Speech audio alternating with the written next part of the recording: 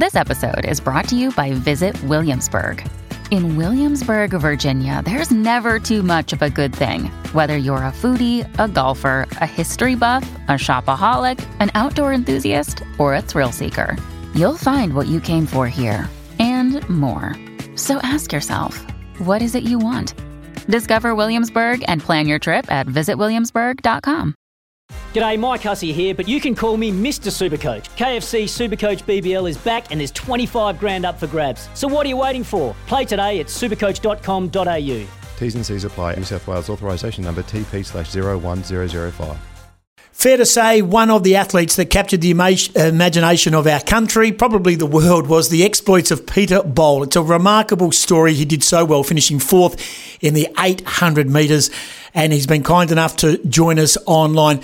Peter, I'm sure it's been a whirlwind for you, the build-up, the race, and probably the toughest part has been the post-race, the amount of adulation and admiration you received. How are you coping? And thanks for joining us. Thank you. Thanks for having me. Yeah, it's been a long few days since the race. Probably only managed like 4 hours sleep after that race, and last night I was able to get back, got my normal 9 hours, and now I think it's back just normal. So it's been unreal though, the feedback and the support from back home, and the media attention and how many people are engaging. It's been awesome. Peter Bol, our guest. Pete, you would have seen the pictures of the family over there in the house. I mean, so much support. I mean, you probably were in the zone and you're trying to focus on trying to win that race, which you were. You were very much in the zone. But, gee, I tell you what, if you just knew how passionate that whole family setup was, and that was just a very much a snapshot of the rest of Australia and in particular Western Australia. Yeah, that was unreal to see. It's beautiful.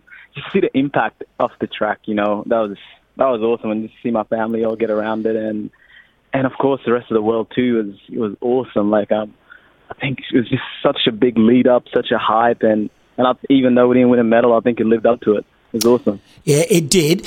Now, Pete, you are such a proud Australian, and we love it. And there's people who say, "Oh, it's great for the Sudanese community," but you have a very holistic approach to your representation for Australia. You are, yes, you're proud of your heritage and you're proud of your Sudanese heritage, but you very much try and take it to another level. You just say, "We are one. We are Australia, and this is what we can do." Is that a conscious effort to make sure that's the messaging you send out? Absolutely. I think it's just great for the sport. It's great for Australia. It's great for everyone. Yes, I'm very proud of my Sudanese background. I'm, South Sudanese, North Sudanese backgrounds, but at the end of the day, I'm an Australian citizen, competed for Australia, and I think Josie Dang said it in an interview. We are as Australians as it can get. We've got the Australian accent, been here since 10 years old, and yeah, so it's just for everyone. And at the same time, we love our background. It's our identities. It's the motivation that I get from it. So yeah, it's been just awesome to combine everything together into one, and that was the whole idea. What does it do for, as much as we talk about that, we are one, what will it do though for the immigrants from that have probably followed a similar journey to that of your families? You got out of South Sudan, you went via Egypt, Queensland, WA and the like. Do you hope it can inspire others to go to great heights and not just get refuge and come to Australia, but also make a difference and be much loved, a part of the community? Because it's not easy. It is not easy. No one ever said it was easy. It's definitely not, and I totally understand that. I struggled through finding my place and all that. But I think what I'm hoping the most is to inspire people just to follow their dreams, their stories, and if you stick there long enough and you're passionate about it, you can create an impact. This is my story. It's unique. It's who I am. But at the same time, they can share their story in their own way. It doesn't have to be this 800-meter run. It can be any craft they want to do and to chase it at the same time. So, yeah, that's the inspiration I'm trying to put out. Are there any other stars in the house at Thornley that we saw on the worldwide coverage going absolutely crazy? Are there any other just family members or friends and relations who you think could make their mark somewhere in the world inside that room that were cheering you on the other night? You know what? I think there's so many stars out there. I just don't know if they know it. I didn't know it. I had to realize it through a teacher and just taking those opportunities. I think there's so many there. They just got to believe in themselves and they got to chase their own dreams. And they're already stars in my eyes anyway. So, but it's only a matter of time. What do you want to achieve right now, Pete? I mean, I know you're there and you're still soaking this up, and you didn't medal, and I suppose there's that level of disappointment. What I mean, obviously Paris is on the agenda, but that's 3 years away. What's the next stage of the Peter Bol journey? I was speaking to a manager yesterday. It was actually James Templeton, and he summed it up perfectly. He said, if it's possible to be super proud and disappointed at the same time, that's what we're feeling right now. And then in terms of your question, Paris is 3 years away, but there's great lead up to it. There's Birmingham next year, the Commonwealth Games coming up, the World Championships next year. There's all these big years coming ahead. But before all of that, I was easing off in the heats and the semis, and I want to be that man to run under 144. And I'm heading to Paris Diamond League and Lausanne Diamond League, so I'm kind of ready. I've got my shoes on right now and took a day off and kind of ready to kick it off again back in Europe in the Diamond League circuits, 2 more races and then head home and prepare for the following year. When do you get back to Perth? I know you based yourself with your coach in Melbourne at the time, but when was the last time you were back in Perth and actually got a hug from the family? I visit Perth so much. I think I was back there a month ago. Last year I was there for about 3 months, so I'm constantly in Perth. It just shows that value of family. I love spending time with them. So anytime I do get straight back to Perth. In fact, as soon as wherever I can get a flight back into Australia, Perth would be my preference, and I'll be there hopefully in October.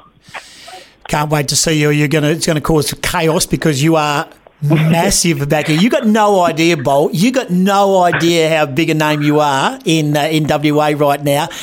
May I ask you one in regards to growing up as a junior? And I was I saw a tweet from someone on Twitter about that they went to school with you, and I can't even remember who it was. And you won this, you won that, you won this, you won that, you won this. Can you confirm or deny you won the high jump doing scissor kick? Yeah, I actually got a photo. I scissor kicked 180. I just didn't know how to perfectly flop. And but you know what's funny is my little brother. He broke my record. He jumped like 185, and he didn't do any training. There's a lot of natural. We had a lot of natural talent there, and but I just took the initiative to go work up on it. And you can only get so far with natural talent. 180 back then is pretty impressive scissor kick, but the Olympics now they're jumping like 230s or something like that. So so you do have to put that work. All that hype you create at school is not. It's just school, and you got to kind of keep leveling up. And I think that's what I did really well. Humbled myself. I was winning all these things. I think at school I was doing long jump, and I went and did one jump. I think you could do 3, and I looked at my coach and I said that should be enough, and it was a record. And just knowing how much talent you have, and knowing that's probably still not enough to get you to where you want to be, and to kind of keep going. What are your other passions, mate? What are your sporting passions? Do you follow basketball, footy, soccer? What obviously, athletics is a big focus, but what are your actual sporting passions or passions outside of athletics? Big into basketball. I was actually out there watching the Boomers yesterday. I saw you sitting in the crowd. Yeah. That was unreal to see them versus the US. The boys fought really hard, but the US was just fortunately too good. But I'm hoping they get that bronze medal. And also, I love footy. I started really getting into footy, and I do follow the West Coast Eagles, so which is great being from Western Australia and living in Victoria, where everyone's following a Victorian team. Yeah, very, very much so. Hey, what was it like sitting there with Durant and Middleton and all those other stars and being up close and getting close? I mean, I know you're cheering for Australia, but to sit there and see those NBA blokes that you only really see on TV. Yeah, man, those dudes are tall, for real. Like, you see them on TV and then you see them in real life. It's a whole different ball game. Those guys are like the elites of the game, and it was just a privilege to get to see that. But at the same time, I was more excited to see the Australians play. I was just pumped to see them play. Paddy, Ingles, Dwop, all of those guys. They've been so nice in the village to hang out with them and spend time with them. Everyone's been so humble. It's been unreal. So to go watch them play and just be like, oh, like these are people I sit down in the village and have a chat with. It's pretty cool. Yeah, I didn't know Dwop's from Perth as well. He's a West Aussie as well. Yeah, he's the king of North Side, he claims, and I'm the South Side. He's from Marabuka. He's from the Booker and Girraween, and obviously you're through Thornley and the like, mate.